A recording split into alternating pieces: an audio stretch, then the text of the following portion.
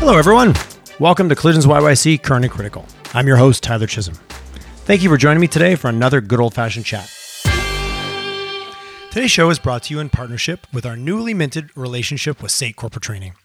After 18 months and hundreds of conversations with the leaders, innovators, and the movers and shakers in our city, two things have become abundantly clear. The future of work has arrived, and it always has been all about the people. So whether you're an individual looking to upskill or an organization looking to reskill an entire division, SAIT has the team, the curriculum, and more importantly, the advisors to partner with you to build what you need to adapt for the road ahead. Do yourself a favor and take the time to learn a little bit more. Check them out at www.sait.ca/corporate training. And more importantly, give them a call, have a consultation, and find out what SAIT can do for you. An extra warm and fuzzy hugs, YYC, Collisions YYC, welcome to Mr. Jim Gibson. Welcome back to the show, my friend. How are you? Thank you. It's been a while. I'm glad to be back. You are part of the building blocks, the anchor, the foundation. You were episode 1. I was looking back, July 29th, 2019 is when we aired. I think we recorded it. So we're coming up on our 2-year anniversary of sitting down. Let's just pause for, my goodness, how the world has changed since you and I first met. I actually went back into my calendar looking, when did we last chat? And in classic COVID fashion, kind of said, oh, that was 7-8 months ago. And in fact, it's 19 months ago or whatever the time was. And you picked the right moment in time, I think, to kind of light the fuse on conversations with the ecosystems. And so I've just marveled and been delighted to watch the way in which you've kind of captured the zeitgeist of what's going on, and just honored to be a part of the very first one. So it was. Tricky. I really didn't know where it was going to go. That was one of those let's put it out to the world. Harebrained schemes sometimes, or best laid plans. The plan was let's try it and see what happens. So thank you for being part of that. And speaking of change, my goodness, how your world has changed. Because if I'm not mistaken, and I'm not, because I went back and listened to our episode, you had your dream job back then. And since then, Chief Catalyst, SAIT School of Advanced Digital Technology. Was this my life was going awesome, and then this thing came along that was just too good to pass up? Let's be blunt. So you're right. So I had started Thin Air previously with Greg and James, and you caught me just as that was flying. And I tell the story that in March, so a year ago, I get this email from a recruiter, and we all get emails from recruiters, but the title was Chief Catalyst School Advanced Digital Technology, SAIT. And I went, first of all, who calls the job title Chief Catalyst? So that job was already in place before you were in the run. Okay, all right, that's good to hear the history of that. I thought you might have contrived that one yourself, actually. No, you can't put that on me. but I did. I was. I didn't call myself that, but I'll tell you, it caused me, I double-clicked on the email. I went, wait a second, that's something is good. I like that a lot. And so I opened it up. And I'll tell you that reading the strategy of SAIT and then reading the job description, I told the recruiter and the team later at SAIT that I'd love to share it with your audience at some point. The way they described this job, it was like it was written for my 30-year career. It was like I was honored and delighted to be a part of the process, and it is exactly the kind of thing that I had always dreamed of doing. And so I said, I don't want a job. I've got the best job in the world. And I told the team at SAIT, I said, I don't really want a job. But to their absolute credit, the executive and leadership team at SAIT said, Jim, part of the reason why we're interested in you is because of your connections to the ecosystem. So keep what you're doing at Thin Air. Obviously this is your full-time, job and you need to connect, but find a way to do the best of both worlds. Find a way to keep connected to this rocket ship of Thin Air, which is talking to all of the startups, talking to the ecosystem, and bring that to bear on how you design and build a school. And I think fast forwarding, I think I found a really wonderful balance on being able to still be connected. So anyway, I double clicked on that email a year ago, and here I am. So I appreciate a good headline and a good, I'm not going to say clickbait, but if it gets you to click, you're already, you're that third of a second to get to the next 3 seconds to kind of pull yourself down the story. Precisely. Yeah. Interesting. I really appreciate certainly what I want to talk to you a lot about today is kind of the gap and the talent and the upskilling and the needs for those skills to adapt to the future that are going on in our society. I love that that you kept your role. So it feels like a real strategic move to keep the bridge of both those worlds. Because I know in the past, and I've had guests on, and I believe, and I'm a huge proponent of SAIT, because I believe they're working hard to break that gap. But there's always been there's what you learn in school, and then there's what goes on in the real world. But that's happening so quickly now. I'm assuming that that's a big mandate in the terms of the role is how do you guys get closer to what the actual needs are and being able to almost respond in quote unquote real time. And it's you've kind of zeroed in on, I think, where again the strategic plan of SAIT and then ultimately the plan of the school and David Bissett's vision. The way I talk about it is education is really shifting into this idea that it's a part of an entire ecosystem, and we hear that word a lot. But let me just break that down a little bit, just because I think it's important, is that the degrees of separation between learning experiences, training, skilling, but also, degree programs, masters, and such like that. The degree of separation between that event or those series of events and then what you actually do for a job and for your living is completely shrunk, and it needs to shrink and continue to shrink. And the best model for that is to think about it as a network, as an ecosystem, so that my role and the role of SAIT is actually to be and I'm going to use the word, it is to be that catalyst, to say, listen, as I have these moments of learning and reskilling and upskilling, I need to really shorten the friction, the time, and the effort to get to deploying that in real projects, real work, real employment.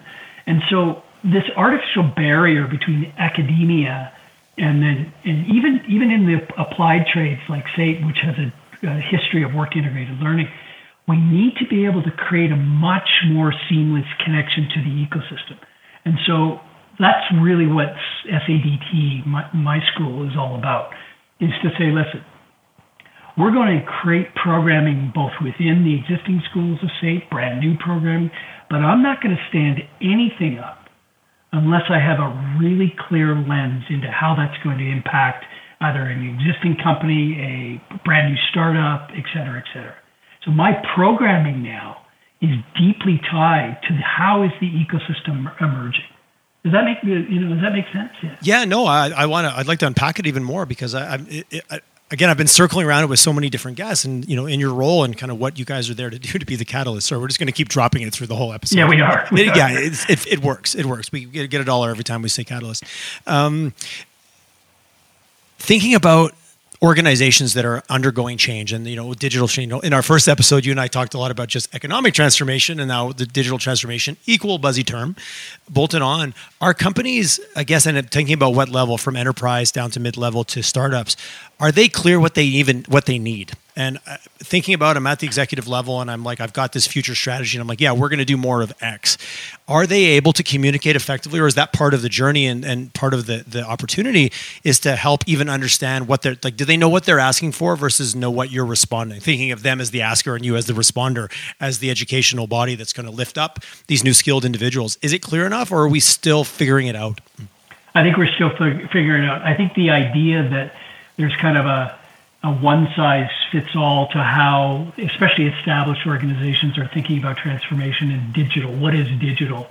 Mm-hmm. I think there's a spectrum. I think there's some organizations, for example, who really understand it at the C-level, understand it at the strategic level, but are struggling to make it real and personal to the average worker in the organization.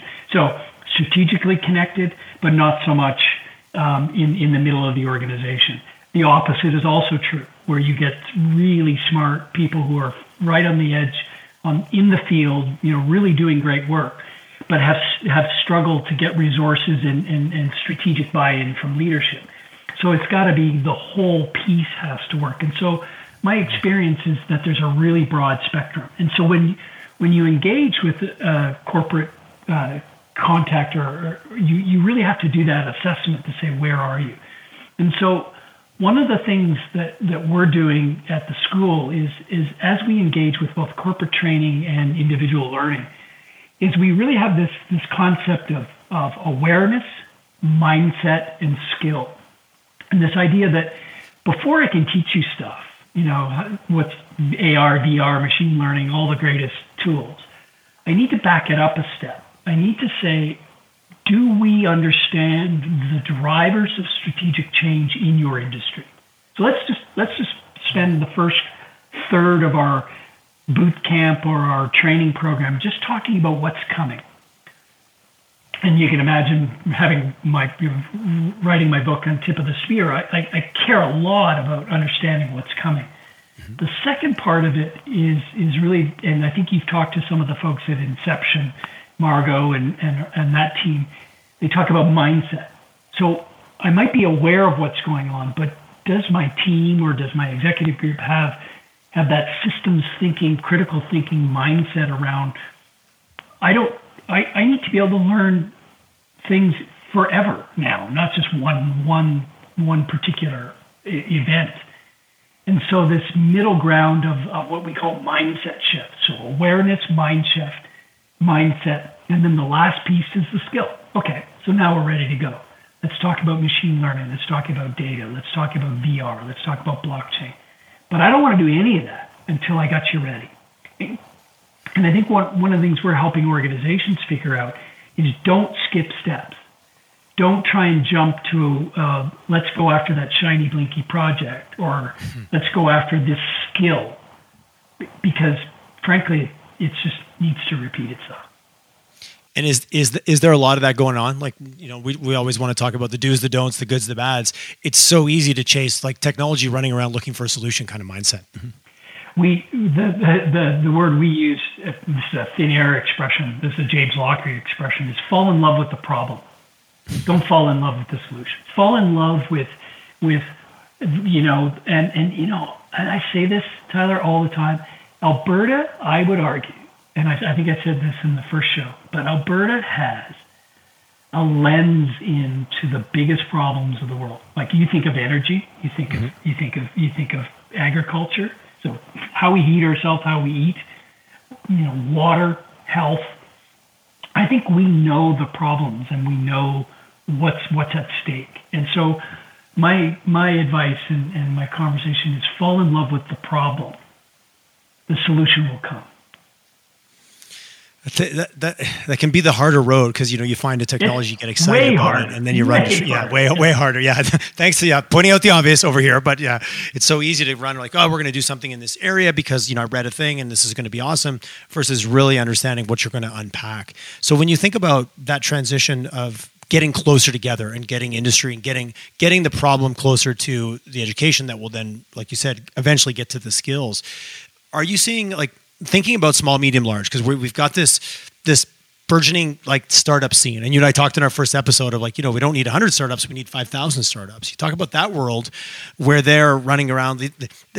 It's interesting. They have different, like when you're a large organization, you have more to lose. Arguably, you have more to gain, but you tend to get a little more protectionist with what you've got, even though it might be slipping. It might be sand running between your fingers. Right. But when you're smaller, you're running around. So when you think about the school and the role you guys play, I guess just understanding like how it differs from merging with those larger organizations that have a lot more skin in the game, a lot more, shareholder, buy-in at stake, versus the startup community in Calgary, which is new, but it's even since we've talked, it's getting a lot more brought together. It feels more like an ecosystem than a bunch of fragmented little pockets of excitement. So when concerning just the role the school plays, how do you guys balance out the different needs of those different groups? Love it. I think you set that up really, really, really well, Tyler. I think the way I describe it in my strategic document and where are we going, we talk about three categories of learners and folks who might look at us for help. Number one is what I call the job changers. So those are individuals who, what our job there, I would argue, Tyler, is that our job is to understand what is known. What do they know about the domain in which they come from? So, for example, the classic story of the oil and gas field engineer who's a geoscientist who understands quite a bit about geospatial data or reservoir, understands data, but doesn't understand what does understanding data mean in a world of algorithms and machine learning. So part of our role there is to help people be aware of the transferability of the skills that they're bringing to the table. So we talk about this category called job changers, and these are folks that either are proactively going about and saying, I see a dead end in my career and I need to shift, or they in fact have been laid off and they're going, what do I do now? Are you seeing, just curious, in that group, are we, I'm going to use a proverbial, are we getting more proactive? Are we starting to go, whoa, okay, I'm not just going to wait this out. I'm not just going to keep my head down. I see change coming. And I've heard some pockets and little stories like so-and-so took 2 years, but now all of a sudden they took their, geology background and now they've parlayed it into this new data role. And now they're working with AI and algorithms. So I'm hearing pockets of it, but is it starting to happen more at scale in the city? Yeah, it really is. And I think I hold ourselves accountable as an educational institution, especially an applied educational institution. I hold ourselves accountable for helping create those stories and being very clear on what's possible. The art, that awareness thing that I talked about earlier, that's part of the awareness to say, listen, these are some of the pathways that you can expect as a job changer to make yourself viable. And then here's some of the essential competencies to get you through that. So does it take a bit of a different mindset? That's the first category. It's not that I'm a job changer. It feels very different than I'm going to get a degree in X or Y or Z, and I'm going to go to school for this year's. Where now it feels a lot more like it is an a la carte menu of like, I've got this, I want to do that. Is that different for people? Even like, I guess it feels like you're almost now more responsible for your own degree based on what you kind of bolt together than signing up for the 3-year program with a very specific outcome. Like, it just doesn't feel like our world lends that well to that anymore either. You're right, and so that mindset shift of what does learning mean, and so. We have we talk about it at SAIT and other places. We talk about learning as a service. We've heard of software as a service, but imagine in 5 years in the future, 10 years, I'm actually subscribing to a model of learning that basically maps my career. So LAS isn't quite as catchy as SAS, but anyways, we'll work on the acronym later. We got to work on that. That's your job. You're the marketer, right? Touché. So. But that notion that there's this continuous relationship with learning and education, and so as an institution, our job is to be a curator to some extent of some of those learning experiences, to create that ongoing. Why would I come back? Why would I feel when I can go to Coursera for $49? Why am I continuing my conversation with an institution like SAIT? So learning as a service.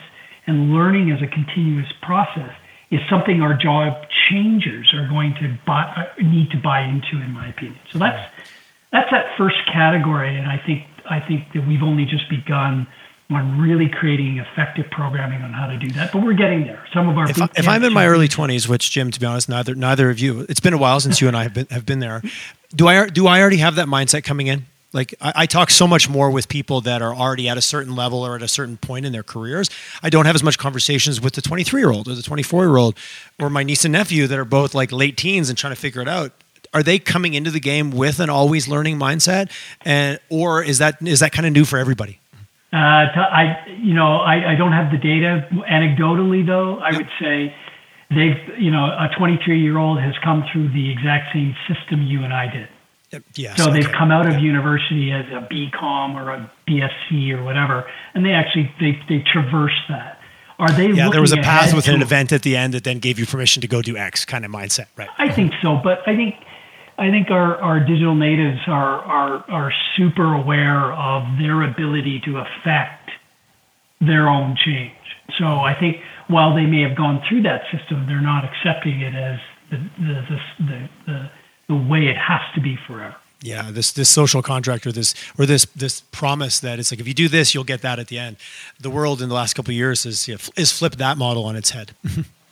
So I think you asked a really good question before, and I just want to make sure I answered it. Is the categories of learners, right? So the job changer is an obvious one, but because you talked about small, medium, large, and organizations, we flipped that on its head and said job changers is one.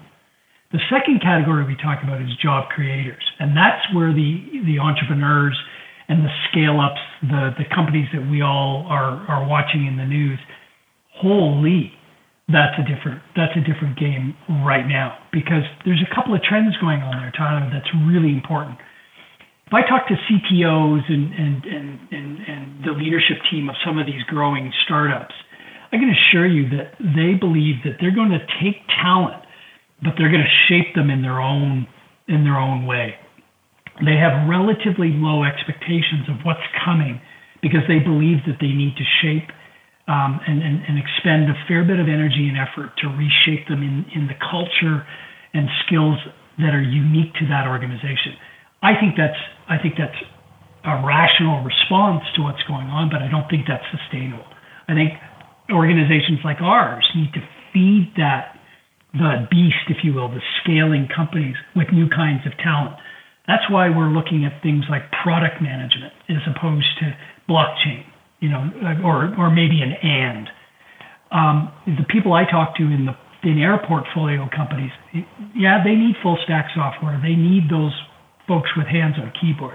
But I'll tell you the biggest gap for them, product, sales, executive leadership, those kinds of things that, man, oh man, you just can't build in a day. So and I've heard that feedback is that, if I could find a 10-year salesperson who understands this digital world, if I could get an 8-year product manager, I would kill for that. I can get a junior person and train them up, but it's hard to get that mid-tier level management. I've heard that from multiple guests even in the last 6 months. So now connect the dots between the job changer world and the job creators. And so as I look at a 30-something who's come out of either in a business development or sales role, all I need to do really is inject a little bit of understanding of what's the product life cycle look like in a scale up in a tech firm. What does that feel like? What does that look like? Because at the end of the day, customer relationship management, human relationship management is the same. The speed, the pace, the tools, and all of that are different. And so I want to start thinking that way in terms of how we support some of the scaling companies, because that's a big one. So, is that where you get into the world of micro-credentialing and really understanding, assessing, and really understanding where the gap is, and then leaning and narrowing in right on that? The three things they don't know, not forcing them to kind of relearn a new version of things they've already been experienced with in the last kind of 6 years of their careers? Yeah, I think I saw you had our director of Con Ed, Biz. I did. Biz is he's awesome. I'm pulling I'm feeling a few words that he taught me. Absolutely. Yeah, I can tell. It's good. Biz and I are joined at the hip, and because Continuing Ed and SADT are working together to figure out how that all works, because it's a bit there's potentially cross threads if we're not careful with Con Ed, but we'll figure all of that out. It's not a problem. But Biz has taken a real smart framework approach to think deeply about, because badging, we could go chasing the latest badging solutions and so forth, but as an institution, I want to have a set of credentials that not only are understood by everybody, but are stackable. What that means is, Viz probably told you, is that X plus Y plus Z equals something that's of even more importance than just the individual credit, so I can stack them up. Second is that I need them to be fully transferable and aware, and so that I don't have to worry that as I go from one place to the other, somebody won't recognize. That's what a degree always has done in the past, is I know a BCom is a BCom. But now with micro-credentialings, we open up this whole area of what's trust? What's the digital trust aspect? Well, when you get into credentials, wallets, and some of the blockchain, all those kinds of things, there's some really interesting stuff going on in Calgary.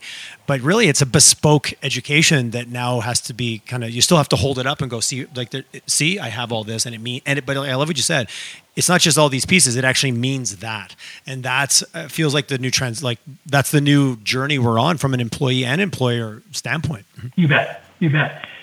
And so we're working really closely with their team to really stay, because that's going to hit, that's exactly the kinds of people that we're going to be talking with. And we want to work really closely, coming back to my comments about the ecosystem. We really want to work with the CTOs of the large scaling up companies and say, what do you need? What do you value? What are the unique packaging of skills that you say, yep, that's what I'll know that when I see it, and I'd like a credential around that. So all the schools, all the post-secondaries, and just, I want to mention this, Tyler, is that we're all working really closely together. This idea that there's this set of stovepipes or silos between Bow Valley and MRU and UFC. I'm in constant conversation with my colleagues there to say, listen, the problem is bigger than any one of us can figure out. There's going to be some stresses coming from the provincial government in terms of funding, for sure. But the opportunity to create, the kinds of work that we need to do requires us to work together. So micro-credentialing and those kinds of things are examples of where that fits. Just curious, from the outside, you guys are also an organization going through change. How much is the change management process part of this journey for SAIT? And again, I'm sure it is. There's all of you guys that are out there helping skill up our population here. But internally, this is a fair amount of change that you guys are going through. Like this, you're wanting to do things different, but academia, and I'm using stereotypes, is very famous for a little bit. This is the way we've done it. It's very institutional. It's very processed. It's typically slow. Nothing you're talking about sounds slow to me at all. No, it's an equal strategic outcome of my role is I need to be that talent pipeline for a changing economy. I need to be a part of it, not but a part of it. But equally important, you talk to Dr. Ross, the head of SAIT and the team that brought me in. They said the number, 1A and 1B. 1B is you need to be a catalyst to lighten up and emerge some of the amazing. I've met, Tyler, I've gone through the whole of SAIT now, each school. There's some professors and teachers and that are just rocking it. They're doing some incredible stuff. They just haven't had the platform. So one of the things that I've said about SADT is let us be that garage. We use the word garage. Let us be a place where, that really smart, long-term professor in the School of Construction who's doing AR, VR on the side of his desk at home. Let's bring them into the lab of Garage and SADT and light it up so that we don't have to burden those schools with having to go through all the testing. And let us test that. Let us try it and then push it into the more long-running curriculum design thread that is essential when you're getting public funds. You can't just spin stuff up and. So you guys are also acting a little bit as the lab, as the entrepreneur, as the innovative little sector for also the other departments. Oh, okay, that's interesting to think about it. It's so easy to just think about it as this outward-facing service you're giving to the market, but that's not. Tyler, that's only one of your hats. That's one of your hats. It's funny, one of the best ones that we're working on. And you'll love this one. Is the work that we're talking about doing with hospitality and tourism, and the number one hospitality and tourism school in Canada. We're talking about stuff in AR, VR. I don't want to disclose it because I'll let James, the dean, talk about it. But we're doing some stuff there that'll just rock your world in terms of how we create virtual spaces for everything from food tasting to drinks to all sorts of stuff. But my job is to help it just accelerate. A catalyst accelerates reaction, right? That's what we do. And so that's my job. I think we're up to about 14 catalysts. We are. It's excellent. It's relevant. It works. Okay, I appreciate just unpacking a little bit for me the understanding of also how much you guys are there to assist and act as a catalyst, but accelerate all of the different. SAIT's been SAIT for a long time, and it provides a lot of value into our ecosystem. And that's why partnering with SAIT and having I've had so many guests on, it's been fantastic because I've just learned more and more. What's the third? We got two. We got our job changers. We have job creators. I love the framework here. Who's number three? And I think you know me well enough, and you know where I came from with my book and stuff. It's the classification of people I call the future disenfranchised. So we can't build a digital economy. We can't build a new diversified economy if we leave 3/4 of the people behind. There's nothing I'm more passionate about is understanding how do we make the opportunity for transforming our skill sets into an opportunity for many, many more people. So I categorize that into a language we call the future disenfranchised, which is literally, I do not see myself in the future that you describe. And that's just untenable for me. And so we're working closely across the Calgary ecosystem, everything from CBE, K-12, Indigenous, the momentum, the groups there that we're saying, wait a second, our programming design has to have as a centerpiece, making sure there's an equal access to everybody.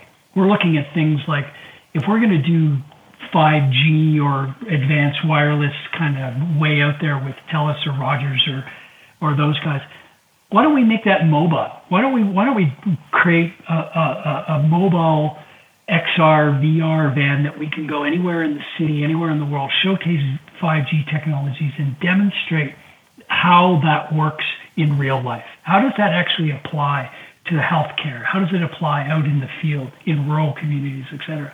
So I think SAIT's taking its role very seriously as we paint the future as a digital future, making sure that nobody's left behind, or as few as possible. So that's out of the three that you jobs changers, I get it. Job creators, I get it.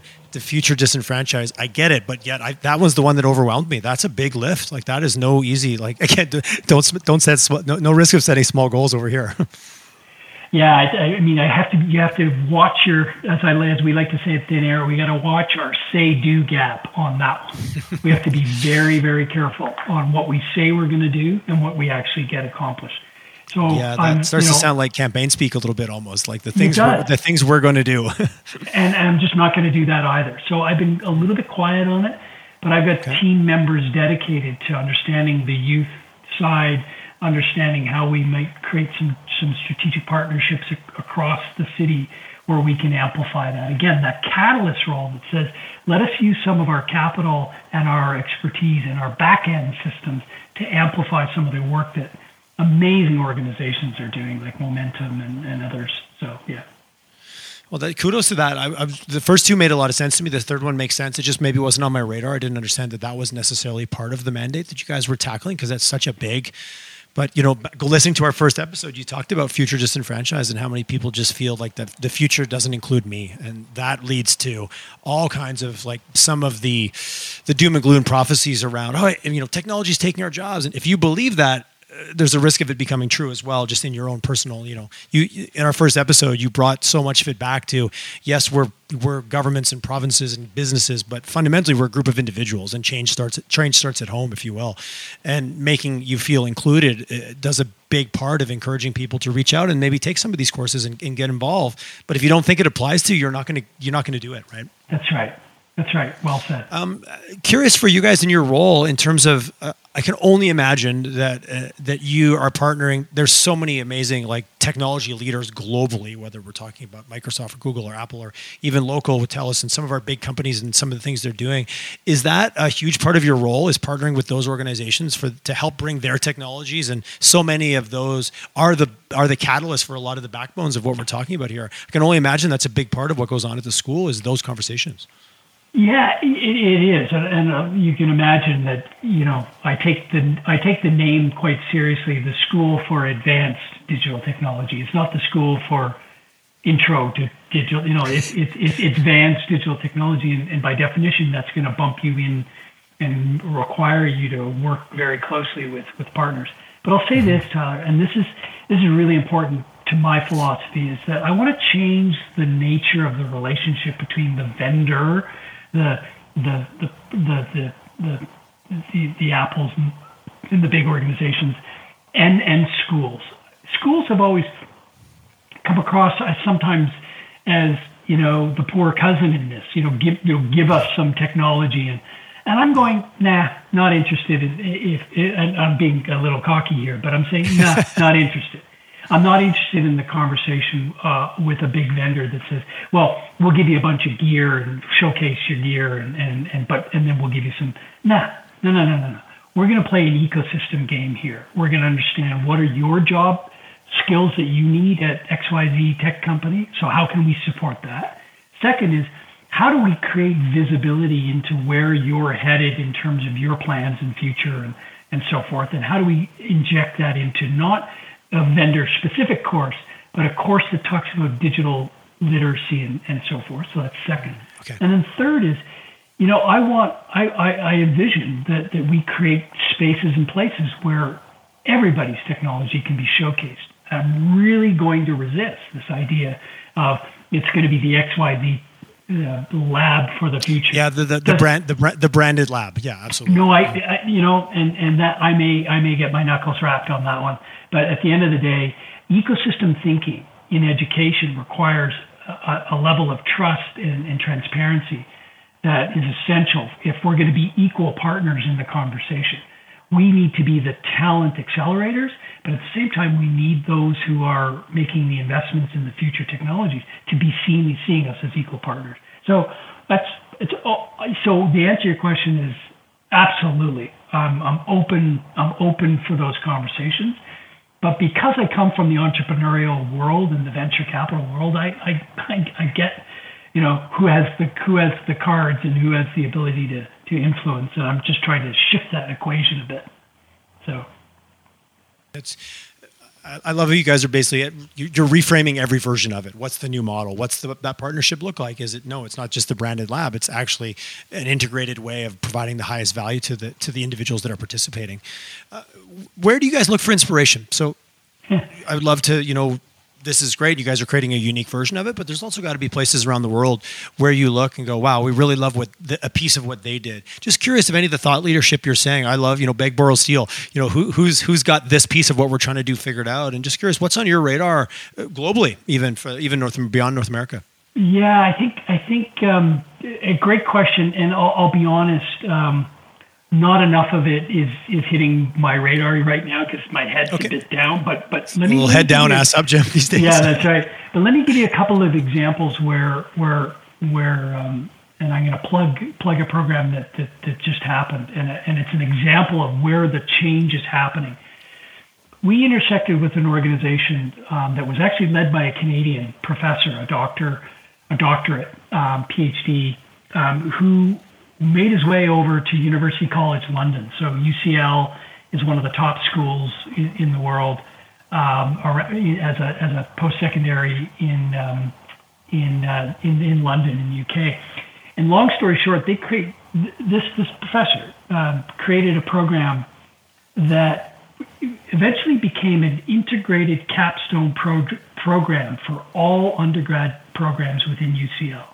And basically took together everything from the humanities, science, and brought together project teams that then went on an intensive program to identify solutions to the UN sustainability goals.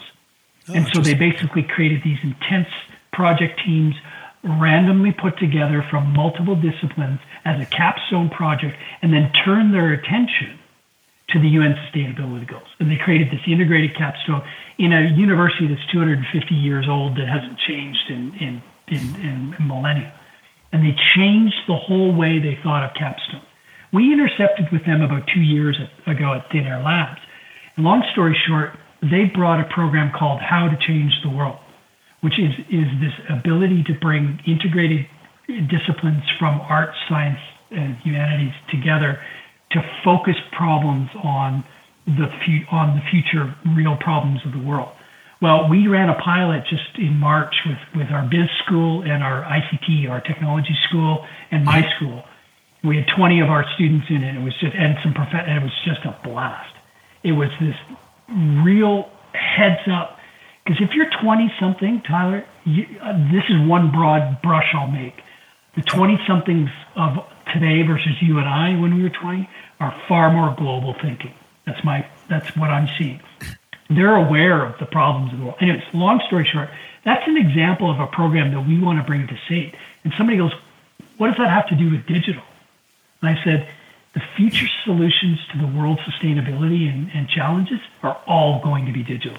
Yes, they're going to be human. Yes, they're going to be, but we can't do sustainable energy. We can't do the changes in our big systems if we don't think digital first. And so that's that. When somebody looks at me and goes, well, that feels like a humanities project. Well, humanity is turning digital, and these solutions, if they're going to be global, have to be digital. So there's an example of a program that we just intercepted with, and in 2 months, we were up and running, and it was fantastic. That ability to adapt something. I love the idea of, you have a bunch of data scientists sitting around the room and you give them a problem to solve. They'll solve it with a similar set of filters, but you throw a bunch of, random, asteroids in the room and, sure, digital might be the levers we pull, but how do we think about the problem, unpack the problem and approach it? That is how real change is happening at the organizational level as well. There's different people in the room, the subject matter expert versus the blockchain expert. Bolt them together. Well, then you get a solution that's really tied to the subject matter, but then also using the specific technology, if that's the right, if that's the right block to take off the shelf, if you will. And it's interesting. I love the future of that as that becomes more integrated together. Mm-hmm. And we're trying to make sure, Tyler, that's a safe place to do that. One of the things that we're investigating is what are the tools when you start to bring virtual teams from around the world and physical and virtual. But if you bring people from different walks of life, how do you create safe places? How do you create, how do you adhere to security and privacy around some sort of, so we can't just mash people together and go, hey, come up with an answer. We have to give them the tools and the ways that they can explore these things. And so that's, I think, one of the mandates of the School for Advanced Digital Technology is to create those frameworks that diverse teams in digital contexts can actually solve problems. Because those tools... The base of that pyramid is always still trust, right? Trust and security. Yeah. I appreciate that. It's so easy to go, talk to me about VR, talk about blockchain. When, and I think this is the common theme that certainly pulls from our first episode. It's still a bunch of humans having individual human experiences and going through change and adaptation and resiliency and, feeling maybe that they had signed up to a certain social contract that now all of a sudden has been drastically changed, especially in the last 12 months. Has the last 12 months accelerated things for you guys? Like there's always 5 months of, 5 years of digital transformation in 5 months and all those phrases that have come up through the course of COVID. You guys were already on the journey. What's changed in the last year? Are you seeing companies embracing what you do more? Like, are we getting there faster because of COVID? So a couple of hats I wear on that question. So on a SAIT journey, I think as I like to say, the tent pegs of the tent have all been, not all of them, but 3 out of the 4 have been pulled. The hurricane came and it's basically holding on by one temple. And so there's a lot happening there, and I feel for the executive leadership of any post-secondary. I have such respect for the complexity of the challenges, and I think my experience with all the people who are going through that is that they're embracing it. They really are. They're saying this is a once in a lifetime opportunity to reimagine. We've accelerated, 12 years of change in 12 months, and so I think that yes, the acceleration is there. I think making sense of it all now, as we kind of finally make our way through, is going to take a bit of time. And I'm doing a lot of, that's book number 2, by the way, and that's coming out. Nice. But on a Thin Air Labs side, we're really seeing the momentum. On a capital side, we're starting to see the deal flow start to emerge, and so that's very healthy and very natural where the ecosystem is. So, but as I said 2 years ago, we still have a long way to go, and we still do. Well, I think you said we were 10 years late to a 20-year plan. If I'm gonna quote you from 2 years ago, you bring that up, and I'm going to get in trouble again for that. It was so, Jim, it was gold. I couldn't leave it sitting. You said a few other things I'm not going to bring up. So but please, if anyone's curious, there's a plug. Go back and listen to episode number 1. There's some gold in there for sure. I'm out of respect for my guests. I'm not going to bring it up today. No. I reserve the right to change my opinion 2 years later. Yes. No, I love the 10 years late to 20-year plan. Curious, and maybe this is a hand slapper, so I don't want to get too. How are we doing as a province? Are we setting ourselves up like at a government level? Are we incentivizing the right things and removing friction from the other things? Because I know that the world of education and the world of government, there's some things going on there. I'm just curious, is any of that getting in your guys' way, or are we starting to, again, government's role, in my opinion, is to remove friction and to allow industry and allow things to move forward. Is that happening at the level it needs to be, or do we need to do better there? I think there's some goods, bads, and some uglies, right? I think there's some good. The good, I think the understanding that with not a lot of intervention, but some fine tuning of the investment climate, that innovation investment, private capital, doesn't take a lot to turn that flywheel. And I think the current minister is starting to understand that, again, not with heavy intervention, but just enough starts to turn that. Okay. That's I think that's happening. More, faster, bigger, all of those adjectives all apply to that. But I think at least that flywheel is turning in the right direction. I think I'll be careful on the post-secondary stuff, because I think there's some reports that are coming down that we need to evaluate. There's the 2030 report that we need to understand kind of that thinking. I think the post-secondaries are going to start to have to reimagine their business models and so forth. Whether it's right or wrong, I think the world is coming at it pretty hard and pretty quick.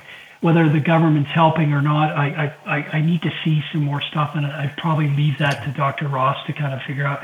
From my world, from my perch, it's not affecting my ability to deliver the talent pipeline for the city at all. And I'll be honest, that's because David Bissett put up his hand and said, I'm going to give $30 million. Speaking of catalysts. Yeah. And David said, that's just a down payment. I want this. Hey, all of you guys who made a fortune in energy, I'm coming for you, because I want you to recognize that this transition to digital requires investment, and we can't only rely on one source of that income. So, are things getting in the? I think the most important thing that we have to be. This is the ugly side. We got to start telling better stories. So, Tyler, your podcast and what you do is so essential for that telling of the stories. We're telling all the wrong stories. Like again, I know everyone knows this, but there are so many good things happening that we just have to say, you know what, that's just noise.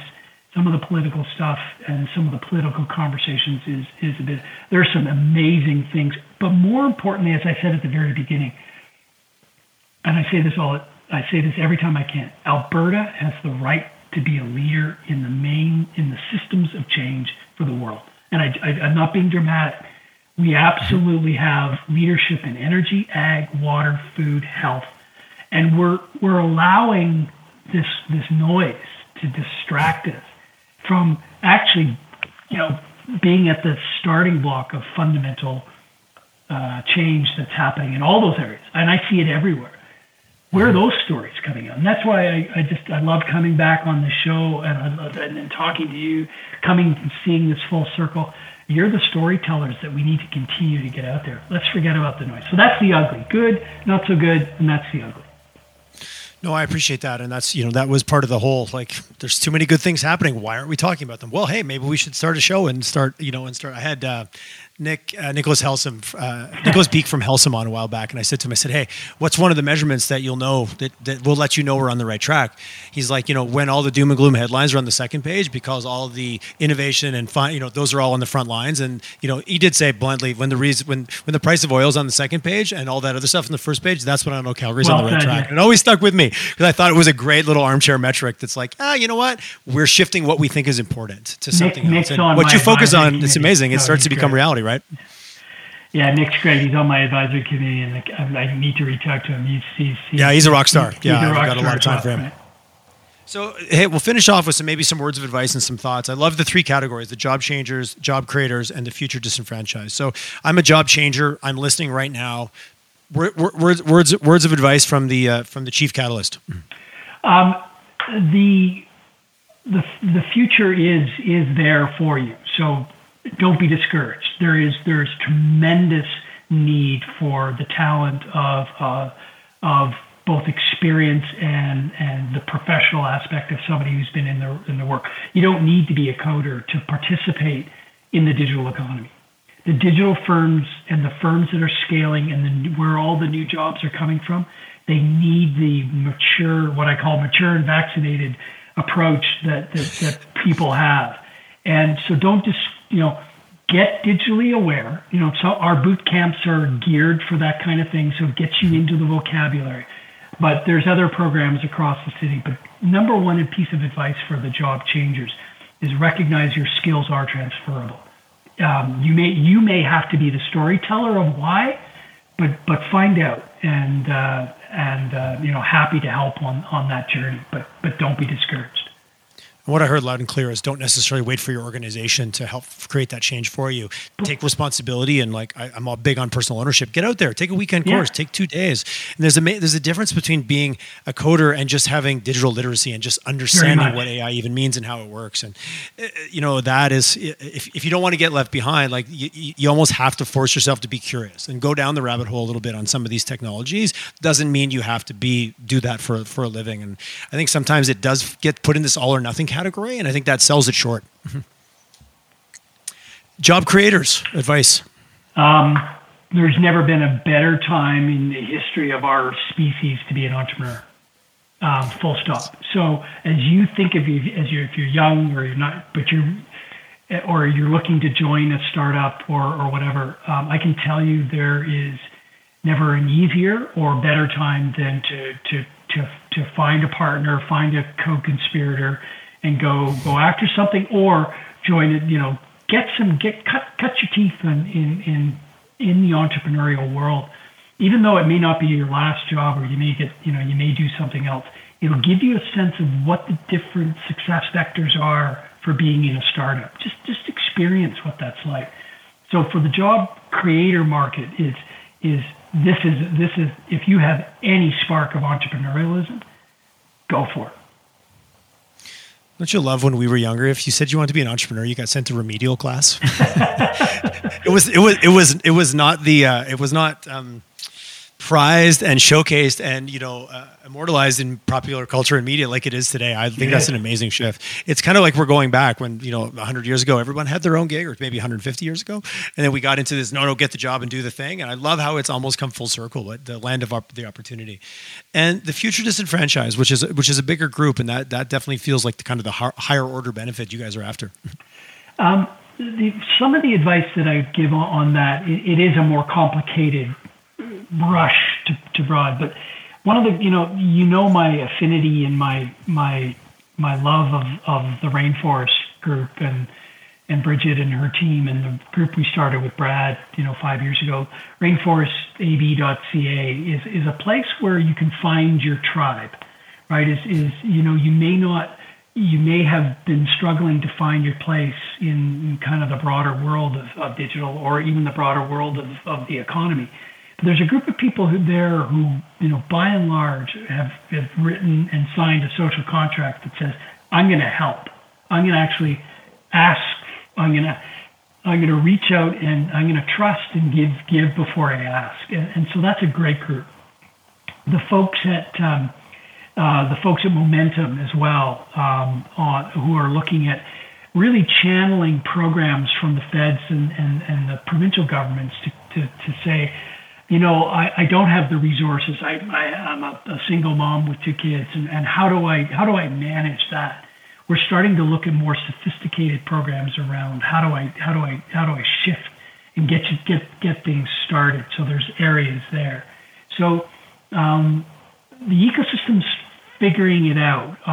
The programs are there. They're often not perfectly described or easy to get to, but stay with it and find that I'd start at the Rainforest and start there. For someone who's just technology curious and kind of the future curious, is coming to the SAIT School of Digital Technology, is that the right place? Like there's a place for them, I guess, is what I'm asking. Absolutely. I think, and as our programs expand, our digital transformation talent hub, our DX talent hub, the programs that we're launching over the next 6 months, keep tuned to that. They're really perfect because they're tighter, shorter. Our School of Con Ed as well, take a look at some of those programs. But SADT is really going to be focused around some of those cutting edge opportunities that won't be 2 or 3 years long in a degree program. They're going to be these certifications and rapid boot camp type approaches where people can go through and get exposure and then decide where to go deeper if they wish. So this is a perfect kind of get started place for that, for sure. Okay. I really appreciated what you shared today, that also the influence that, your department is able to have on the rest of the school and all of the different kind of well-established programs that are there. As technology, technology isn't a sector, it's an underpinning of everything going forward. And I didn't realize it's good to understand the relationship of how it works and how it's, over time it's going to just keep affecting more and more of the whole SAIT ecosystem. Again, to overuse that word again. There you go. Jim, someone wants to reach out, obviously they can go. You guys have a fantastic website. What are the best ways to get in touch and kind of learn more and hopefully sign up for something and get involved? So come through on the SAIT side, come through the main door, SAIT.ca, look, check out the School for Advanced Digital Technology. You'll see some of the programming there. Take a look, especially right now, for something called the DX Hub. And the DX Talent Hub is really where a lot of the programs are. So that's underneath my school. But come in through that front door and look at that. Second area is, reach out to me personally. You know me, Tyler. That's part of the way this needs to be. And so, I'm jim.gibson@SAIT.ca. Track me down. I got lots on my plate, but I'm delighted to talk to people who are saying, hey, I need some help. Where would you suggest? So you keep your eyes peeled. The marketing team at SAIT is really starting to get its language around what is digital transformation, how that works. So keep posted on that. So thank you for that. Stay tuned. Jim, thank you so much for coming on. I don't know, do you want to just book in 2 years from now for our next episode? Yeah, let's do it. It seems like it works. It's done. I have a feeling you and I will cross paths long before then. I'm really honored and kudos to you for keeping this going. And as I said earlier, the telling of stories is the only thing holding us back from being a province where people really understand the game's changing. So thank you for what you're doing. My pleasure. I really appreciate the feedback and always love our chats. Thank you, Jim. It was an absolute pleasure. You're welcome.